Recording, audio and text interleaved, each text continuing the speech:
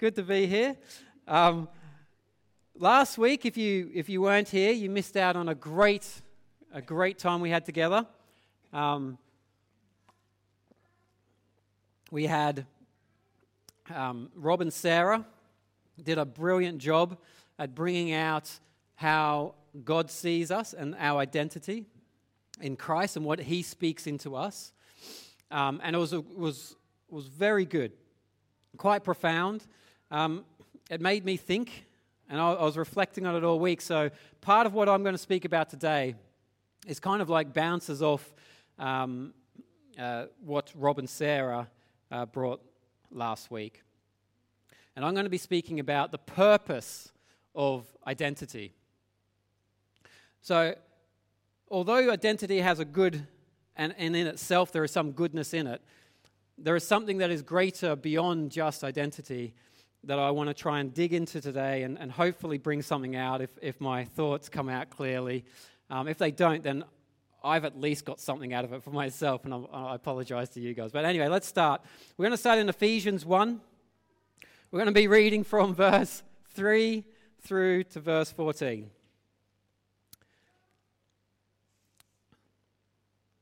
Blessed be the God and Father of our Lord Jesus Christ, who has blessed us in Christ with every spiritual blessing in the heavenly places, even as He chose us in Him before the foundation of the world, that we should be holy and blameless before Him.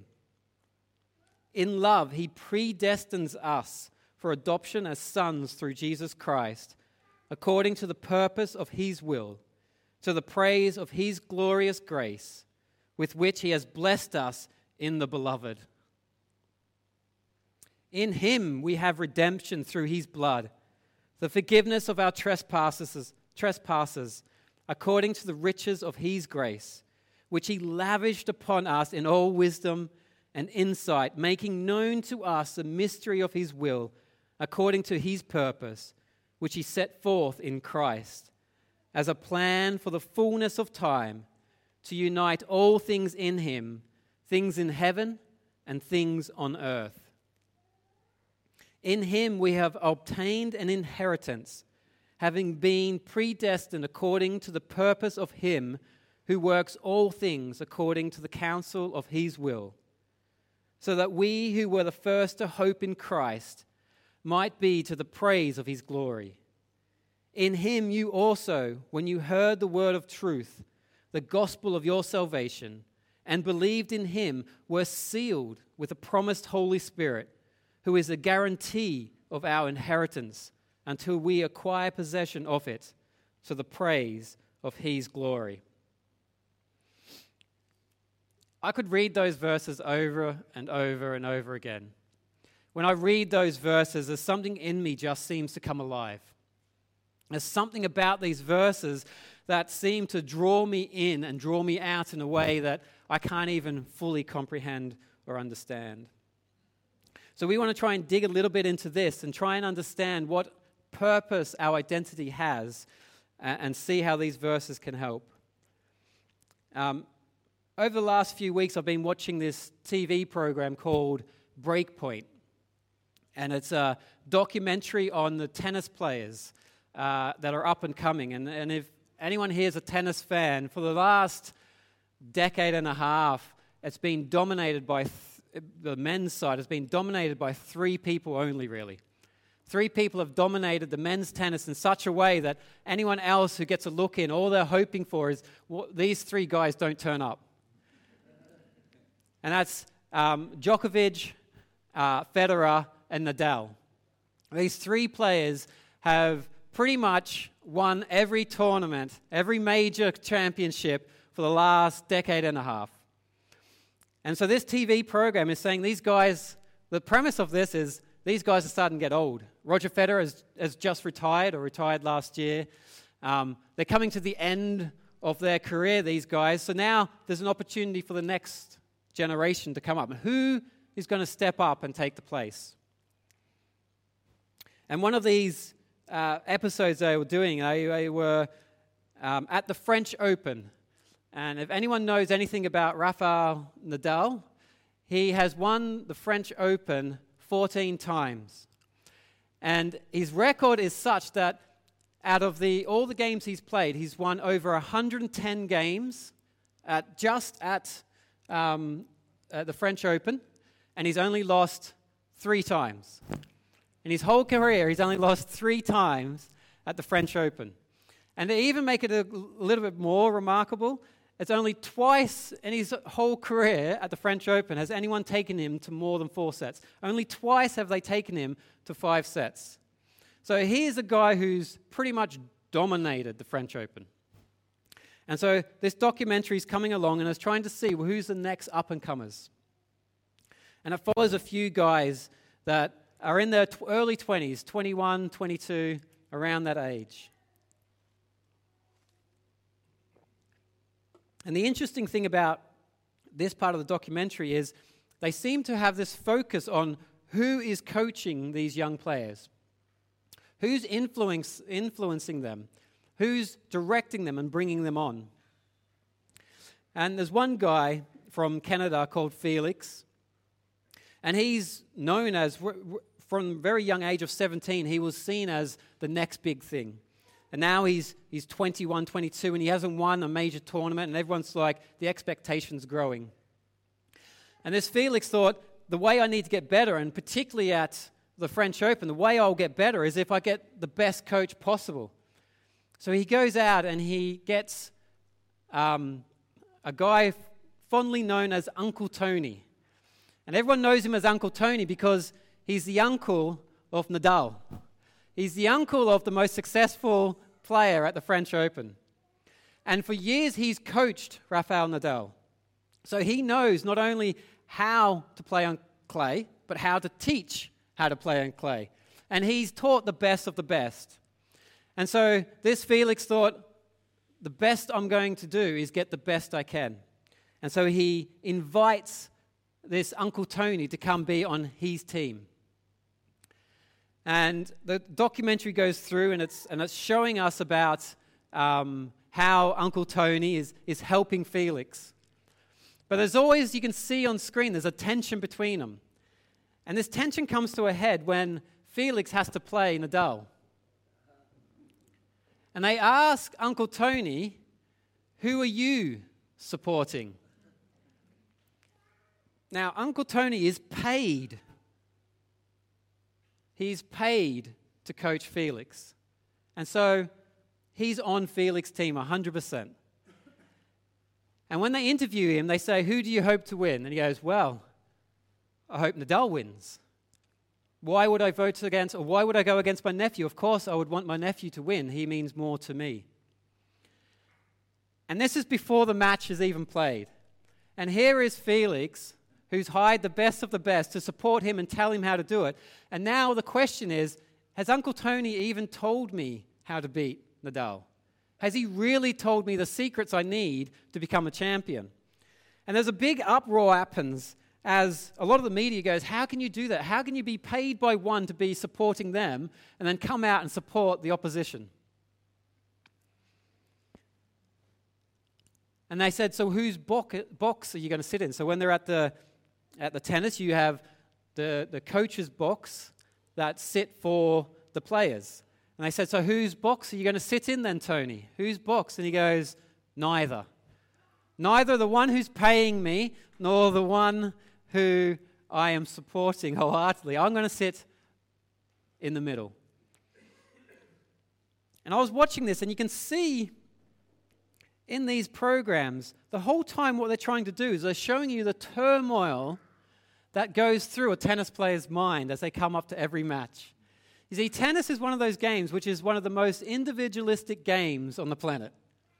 Every tournament, there is 128, the major tournaments, 128 people start, but you have 127 losers every single tournament. Only one person gets to come out and say, I did well, I won. And it's such a individualistic and self-centered sport that in these moments when someone who should be supporting them fully doesn't, you see the turmoil in their mind. And it goes on that Felix plays Nadal in the in this match, and Felix does really well, and he takes Nadal to 5 sets, only the third man in history to do it, but he still loses. In the 5th set, Uncle Tony just gets up and leaves. He doesn't even stay to watch the rest of it.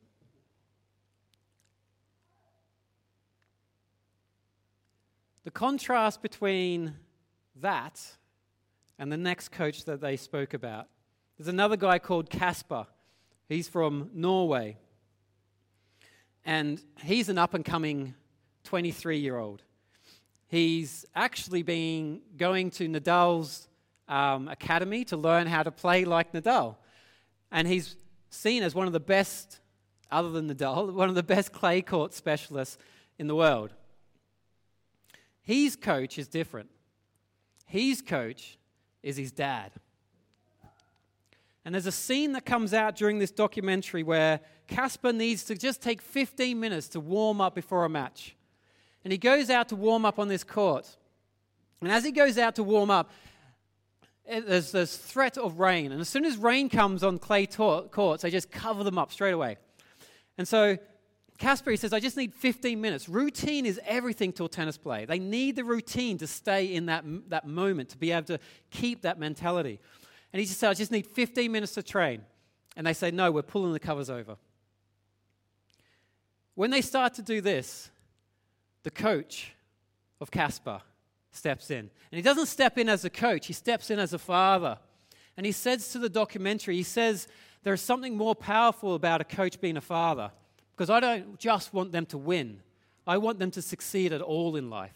And he steps in and he argues profusely with the people, the match committee and he actually goes the extra mile of actually saying, you don't just make decisions up there. You come down here and you make decisions in front of me. They're on a phone trying to tell them they're going to close the court down. And he goes out and fights for his son. The difference of the coaches, one paid but is not really committed. Another who is utterly committed to the point that they would do anything for their son, their player, to succeed. And I was thinking about the contrast between these two things and the way it brings up identity in both these young men. One young man knows that he's got someone who has his back. His identity as a tennis player and as someone who is going to be supported is assured. His coach is his father. And he has his back 100%. This other player has hired in the best, and he's not even in his side. He's not even in his box. He's not even for him. And you can see the conflict of, am I enough? Am I good enough? Why won't he support me fully?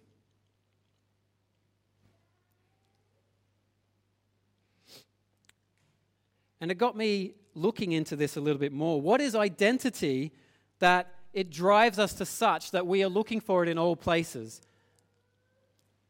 Sometimes in those who shouldn't actually be the ones telling us what our identity is.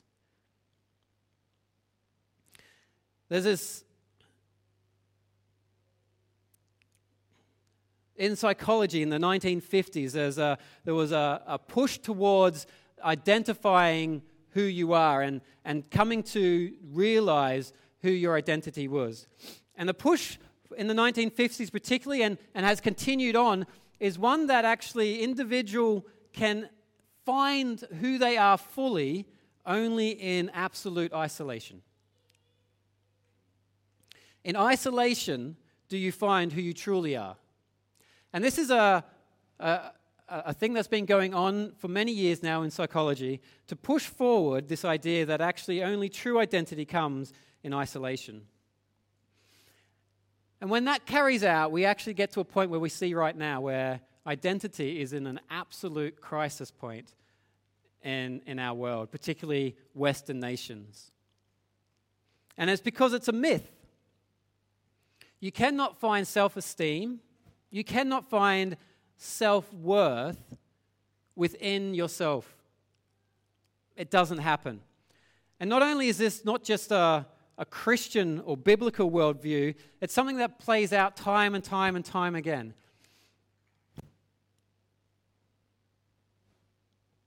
And the problem when we actually just look inwards is we're always looking into ourselves to find out if we can be enough, if we can be enough to make what we need to be. And what this starts to do is it starts to breed in us, breed in our people, an entitlement. I'm entitled to this. I deserve this. That should be for me. And in this documentary, you see it coming out time and time again. I deserve this. This is for me. Everyone should be on my team. And as a very self-centered, inward-looking, it actually all it does is breed entitlement. And we as Christians are not able to escape this fully. We ourselves are also influenced by this because we are influenced by the world, whether we like it or not. But what we do often is we subtly treat God as a means for finding our identity. And so still we're looking in ourselves and we're actually coming to God to say, God, now you can help me find this identity that I know is in me anyway. And even us as Christians, we can subtly twist what is God's view and try and make it into our view to find ourselves. And this whole statement, to find yourself, to find oneself, is something that has increased over the years to the point where actually it is something that would be told to every young person, you need to find yourself. You need to go do such and such, or you need to go and fulfill this or that so that you may find yourself. But we can't.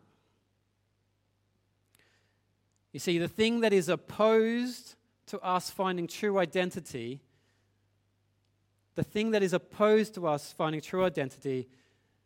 is adultery. Not adultery. Idolatry. Sorry. Idolatry. Idolatry. Man, this is great, isn't it? Idolatry is opposed to us finding true identity. And the biggest one of these is self-idolatry. Self-idolatry is the very opposition of us ever finding true identity. It is the very thing that will block us every single time for finding out who we really are. And this whole thing of finding yourself is nothing more than making the massive, big self-idolatry as the God. Making it as the main thing in life to find yourself. And it will do the very opposite. And we see this in our world as people become more and more confused about who they are. More and more confused about where they belong. And the truth of this is we are created as reflectors. We reflect the community we're in. We reflect the people we hang around. We reflect those that influence us. We are not created to find truth within ourselves. We are created to reflect truth.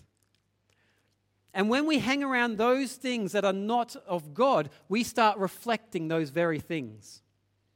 We are a reflection of the community we choose to be in. And we see this time and time again. Tribalism is on the rise in our society. The divides among different people groups is increasing, not decreasing. Tolerance is becoming less, not more. There are more barriers now between communities than there perhaps has ever been. And part of this is because we only think we can find ourselves inside ourselves. But what is actually the truth is we are a reflection of those we hang out with. What we behold, we become.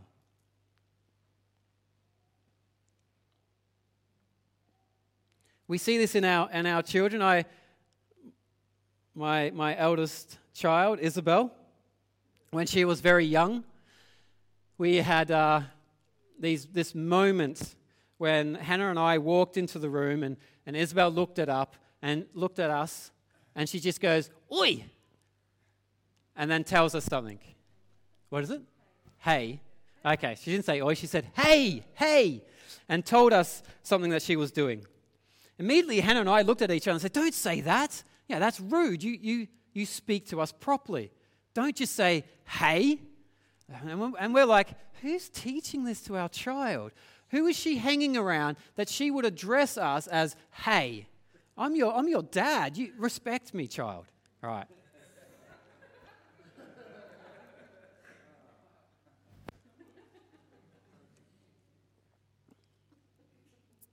And as we're reflecting on how can we stop her saying this word, hey, whenever she wants attention, Isabel started to do something that she wasn't supposed to. And in that moment, both Hannah and I, at the exact same time, looked at Isabel and said, hey, stop that.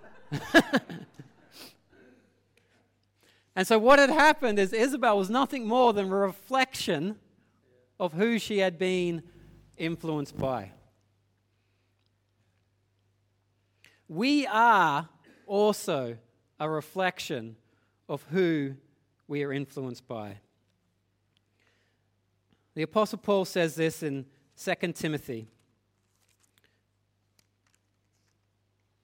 Pardon me, it's 1 Timothy 1:16. He says this, the saying is trustworthy and deserving of full acceptance, that Christ Jesus came into the world to save sinners, of whom I am the foremost.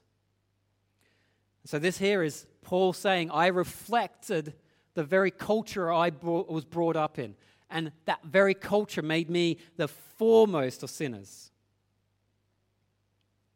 But I received mercy for this reason, that in me, as the foremost sinner, Jesus Christ might display his perfect patience as an example to those who were to believe in him for eternal life. So here's the Apostle Paul saying that I was one way because of the culture and the life I was brought up into. I have now changed allegiance and I now behold the risen Savior. And because I behold him, there is something of his patience that I am now displaying because I'm reflecting something of him. See, we are created reflectors, and we will reflect that which we behold. So identity is never found inside ourselves. Therefore, it must be found outside ourselves. And that is where most identity is formed.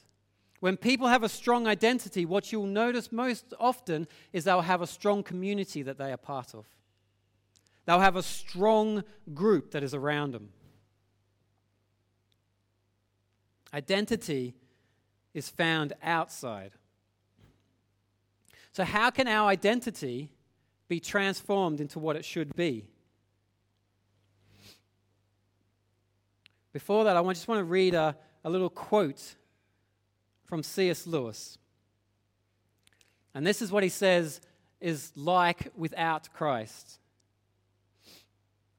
What I so proudly call myself becomes merely the meeting place for trains of events which I never started and which I cannot stop. What I call my wishes become merely the desires thrown up by my physical organism or pumped into me by other men's thoughts or even suggested to me by devils. Propaganda will be the real origin of what I regard as my own personal political ideas. I am not in my natural state nearly so much of a person as I like to believe. Most of what I call me can be very easily explained. And this is what happens to us, is we often think that these are our thoughts and our ideas, but quite often they are things that are shoved down our throat, or they are those things that we have absorbed because that is the reflection of the community that we are part of. So how can we change, as Apostle Paul did, from reflecting culture or reflecting our community that is not in line with God to being able to reflect Christ? We find some of this in Ezekiel 11, verse 17 to 20. Therefore say, thus says the Lord God. I will gather you from the peoples and assemble you out of the countries where you have been scattered. And I will give you the land of Israel. And when they come there, they will remove from it all its detestable things and all its abominations, the influences of society. Remove them. And I will give them one heart, and a new spirit I will put within them. I will remove the heart of stone from their flesh and give them a heart of flesh, that they may walk in my statutes and keep my rules and obey them. And they shall be my people, and I will be their God. Here we have God's remedy for being able to reflect Him. Part of it is to remove those things that we can that would hinder us from reflecting Him. But the biggest thing is this, that our identity is not found within us. Our identity is outside of us, placed within. It is something that God gives to us. It is something that is His and that He bestows upon us. True identity can only come through the Creator. We have another verse in 1 Corinthians 6 and verse 19, and it says this.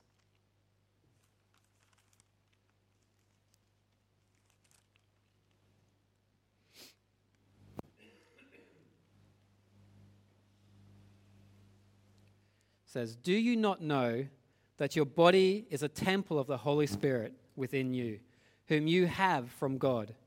You are not your own, for you were bought with a price. So glorify God in your body." Here we have once again that we are not our own. The Apostle Paul says in Romans that actually you're a slave no matter what you do. Either a slave to the sin you obey or a slave to righteousness. But either way, you are not your own. You do not own yourself. You are owned either by sin or by God. And the choice is, do you receive the new heart that He has for you or not? And in this moment, and only in that moment, can you start to realize what true identity is. The more we get what we call ourselves out of the way and let Him take us over, the more truly ourselves we become. There is so much of Him that millions and millions of little Christs, all different, will still be too few to express Him fully. He made them all. He invented all different men that you and I were intended to be. In that sense, our real selves are all waiting for us in Him. Let me just read that again. In that sense, our real selves are all waiting for us in Him. It is no good trying to be myself without Him. In Him is where we find our true identity. And only in Him we will come to realize who we truly are. And it's only when we start putting ourselves, what we think is ourselves or my life or those things, once we put those aside and step fully into who we are in Christ, then we will start to see who we really are. And our true identity can be revealed. But being in Christ, knowing our identity in Christ, is not the end. And as I said before, sometimes we can use that as the means of getting to know who we truly are. But our identity is not the end. It's not the end goal. To know who we are is not the object of why we are in Christ. It is not the purpose of identity. And there's 2 points I want to bring out about what the purpose of identity is. The first is this: God makes us known in Him so we can make Him known.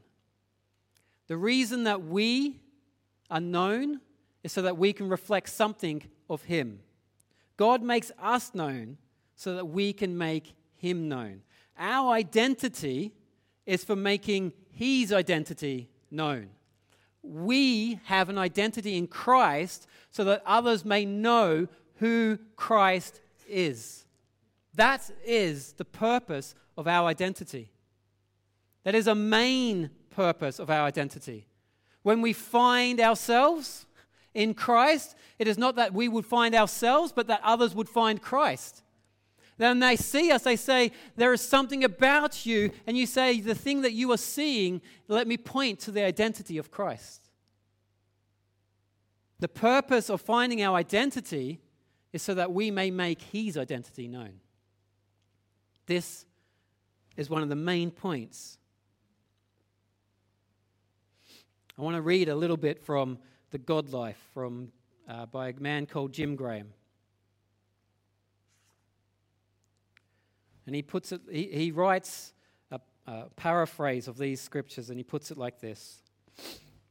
The incredible thing that grips us is that we can now begin to see things from God's point of view and grasp God's real agenda for us.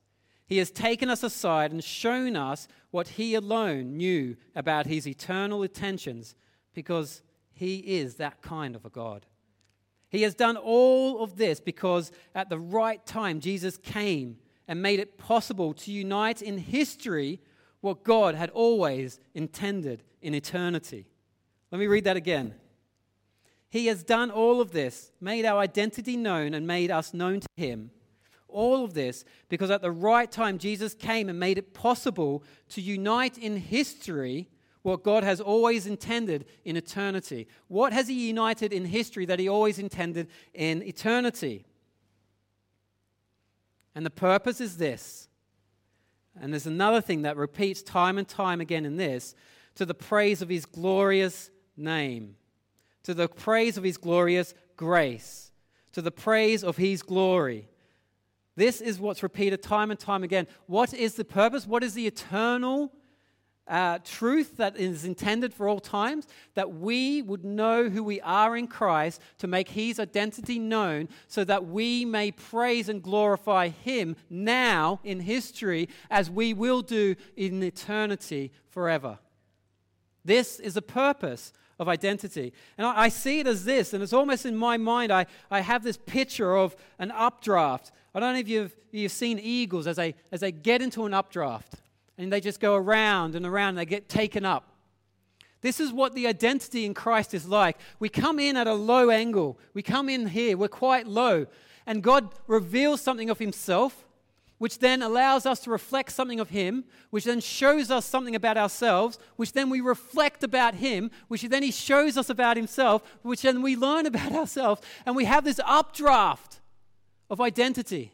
Our identity mixed into Christ. And before long, we see as God sees things. Our identity is so mingled up in the identity of Christ that as we look out, all of a sudden we see as God sees it. And we see history now as he sees eternity. And our identity allows us to praise his glorious name now as we will in eternity. And I have this picture time and time again of that updraft of identity in Christ. And that is the second main point. Is it to the glory of God and to enjoy him. The Westminster Shorter Catechism, as all of you are familiar with, I'm sure, all 103 question and answers. So the catechism, for those who don't know what a catechism is there was a way of learning truths about God. And they brought them in, and what they'll do is they have a question, and then there'd be an answer and the biblical truth for that answer. And the very first one in the Westminster Shorter Catechism, it says this: what is the chief end of man? And the response is this: to glorify and enjoy God forever. The chief end of man is to glorify and enjoy him forever. Let me read Psalm 73, 25 to 28. Whom have I in heaven but you? And there is nothing on earth that I desire besides you. My flesh and my heart may fail, but God is the strength of my heart and my portion forever. For behold, those who are far from you shall perish. You put an end to everyone who is unfaithful to you. But for me, it is good to be near God. I have made the Lord God my refuge, and I may tell of all your works. Once again, reflecting God in what he does, we reflect it in us. But not only that, there is no other reason to be in heaven. Well, who do I have in heaven other than you? What's the point of heaven? It is only to glorify you. There is none besides you. There's no desire I have more than you. Our ultimate goal, the chief end of our lives, the chief purpose of us is that we would glorify God and enjoy him forever. Let me read a little bit more from the God life for you. This is the result of identity realized. God did something excitingly wonderful in the moment of honesty as you stubbornly face the actual reality of your situation apart from God. He identified that you indeed were his. And his life burst forth in you, transforming, life-changing life that delivered you from religion and gave you reality. Something began in you in history that one day will be perfected in eternity, so that men and angels will worship this God for his comprehensive completeness and indescribable, shadowless light. This is what it will be like to glorify God in heaven.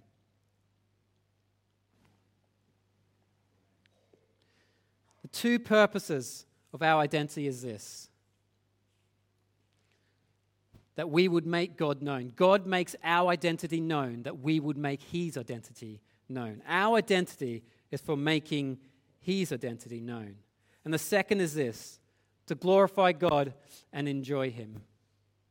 John Piper describes glorification like this. He says, glorification is being what we must be in order to maximally enjoy God in the fullest way forever. Let me read that again, because this, if we grasp this for me has been something I'm just like, I'm trying to comprehend this, but this here is something that will transform the way that we look not just at ourselves and others, but we will look at God and allow him to change our lives. Glorification is being what we must be in order to maximally enjoy God in the fullest way forever. That's what glorification is. To give glory to God is being all that we need to be, all that we must be, so that we can enjoy him fully and glorify him forever. And so our identity in finding who we truly are, its purpose is only so that we may maximally enjoy him. And that we may be all that we need to be so that we can glorify him forever.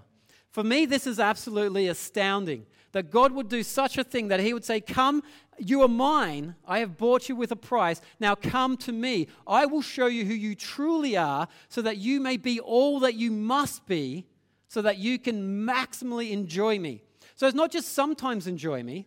It's not just enjoy me in the good times. It means that in no matter what the circumstances of life is, no matter what is thrown at us, no matter how high or how low we feel, we will always know that God is working in us a perfection of who we are so that we may maximally enjoy him forever. I don't know about you, but for me, I'm like, God, give me that identity. Make me known who I truly am so that I can be one who maximally enjoys you, who can fully delight in you forever. Identity has purpose. Identity is not the end. Identity has a purpose that we can fully enjoy God forever. So how do we do this?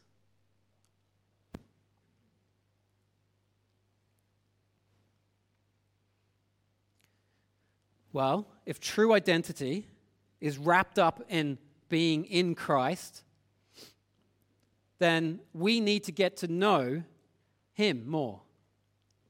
Because as we get to know who he is truly more, then he will show who we truly are more. What does that mean? It's not rocket science. It's not difficult. It means reading about Jesus more. It means speaking and hearing from Jesus more. It means praying. It means being around those who reflect Jesus. It means reflecting Jesus to others. And sometimes it means that we have to go the extra mile to be able to reflect Jesus to others. For us to truly find our identity, we must truly be in Christ. And to be fully in Christ, then we must be able to obey all that he has called us to obey. And it does require that we give all of ourselves. For he wants nothing less than to make us perfect. And that requires all of us. So to find our identity, we must get close to Christ. We must enable ourselves to be able to point out and say that there is definitely the identity of Christ. And as he applies that to us, he will show something in us that will be so magnificent that we will go, I never knew that's how you saw me. I never knew that I could enjoy you so much. See, identity is the very essence of our joy being bubbling out and bubbling over. When we are in our true identity in Christ, we cannot help but be joyful.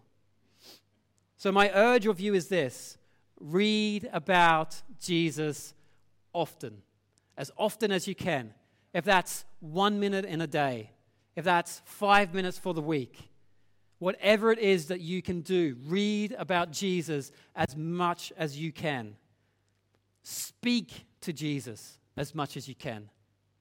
Pray to him about your day. Speak to him about your ups and your downs. Speak to him about your future and your past. Speak to him about the present troubles and the present joys. Speak to him and then be silent and hear from him. Let him speak into your life.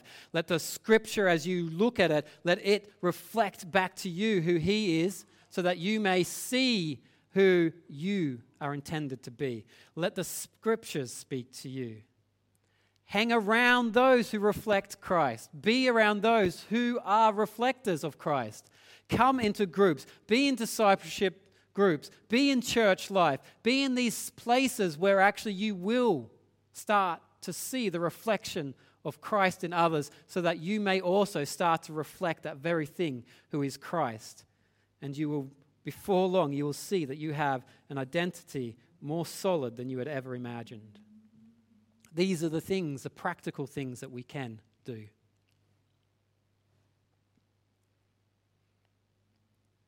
We're going to come to communion now. We're running a little late. But as we take communion together, I want us to be able to understand that actually communion, out of all the sacraments that we do, is the one where we are what? We are looking at Christ fully. We are coming before him, and in that moment of communion, we're saying, I lay aside all of me so that I can see all of you. Communion is a very thing that allows us to come into Christ in a way that perhaps nothing else can. It is one of the most precious things that we can ever do. And I would encourage those moments when you do get together in that reflecting community of Christ, that community that reflects the identity of Christ, and that would be a moment, I would say, to break communion together. For it is the pinnacle of identifying with Christ. And just as we're taking communion, part of what I said is a purpose of knowing our identity in Christ is so that we may make his identity known. And in this moment, there is opportunity also to think of those who do not know the identity of Christ, and for us to be able to pray for them. So I wonder, Kay, if you want to just come and share what you shared this morning with me.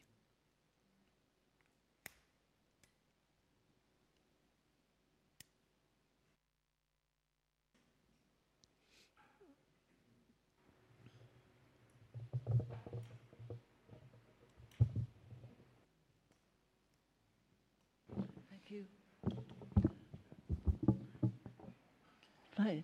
Good morning. I've been thinking about unsaved members of my family, those who haven't yet known Jesus as their Saviour and Lord. And at this moment, 5 members of my family are in the French Alps skiing. They're staying at a chalet called Altitude, which is run by a Christian family specifically for the purpose of gospel outreach.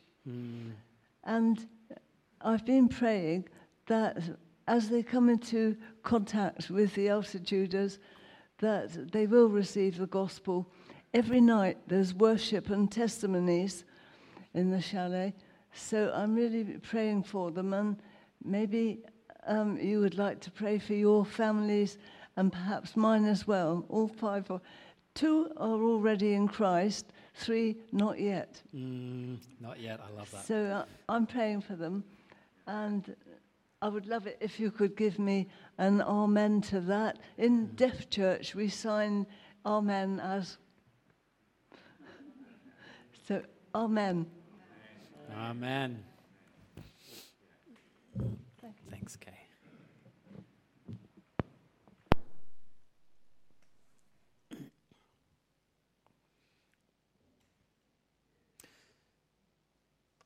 So maybe we just take a moment and let's just, in our hearts, just lift up to God those who do not know his identity yet.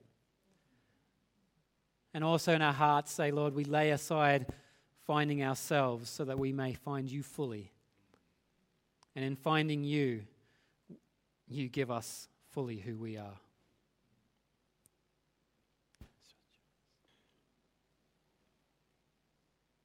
For I received from the Lord what I also delivered to you, that the Lord Jesus, on the night when he was betrayed, took bread, and when he had given thanks, he broke it and said, "This is my body, which is for you. Do this in remembrance of me." In the same way also he took the cup after supper, saying, "This cup is the new covenant in my blood. Do this as often as you drink it in remembrance of me. For as often as you eat this bread and drink the cup, you proclaim the Lord's death until he comes."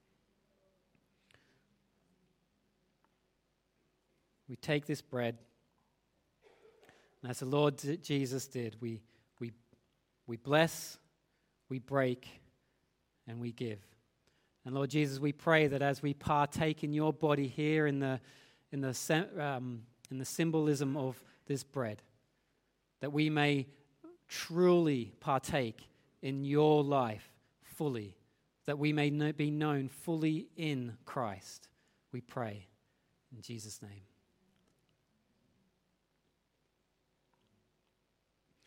Likewise, as Jesus took the cup and blessed it and gave it, we remember that you gave your life for us, that you sacrificed your life and your blood was shed so that we may be known as sons and daughters of the Most High God. And we proclaim this, the death and the resurrection of Jesus Christ, in the hope that he will return one day, and when he does, we may glorify him forever, for he may be seen fully as he is in his glory. So as we partake of this juice, may we remember the blood of Jesus that washes us clean, so that we may be counted as his people. In Jesus' name, amen.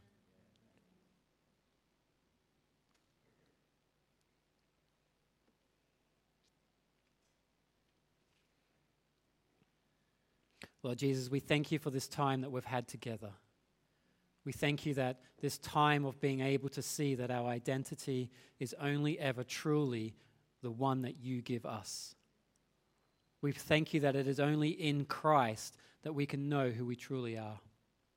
We thank you that identity itself is not the purpose, but actually our purpose is that we may make you known. And even that is only part of the story, because it is about taking as many people as we can into that place where we can glorify you forever, which is to be who we must be to maximally enjoy you forever and ever. So we pray that as we go through this week, that we may look to you more. May we dig into your word. May we hear you speak as we come together in prayer meetings and discipleship groups and one-to-ones and those moments. May we look for Christ's identity upon our lives and on those lives that we are around. We pray in Jesus' name. Amen. Amen.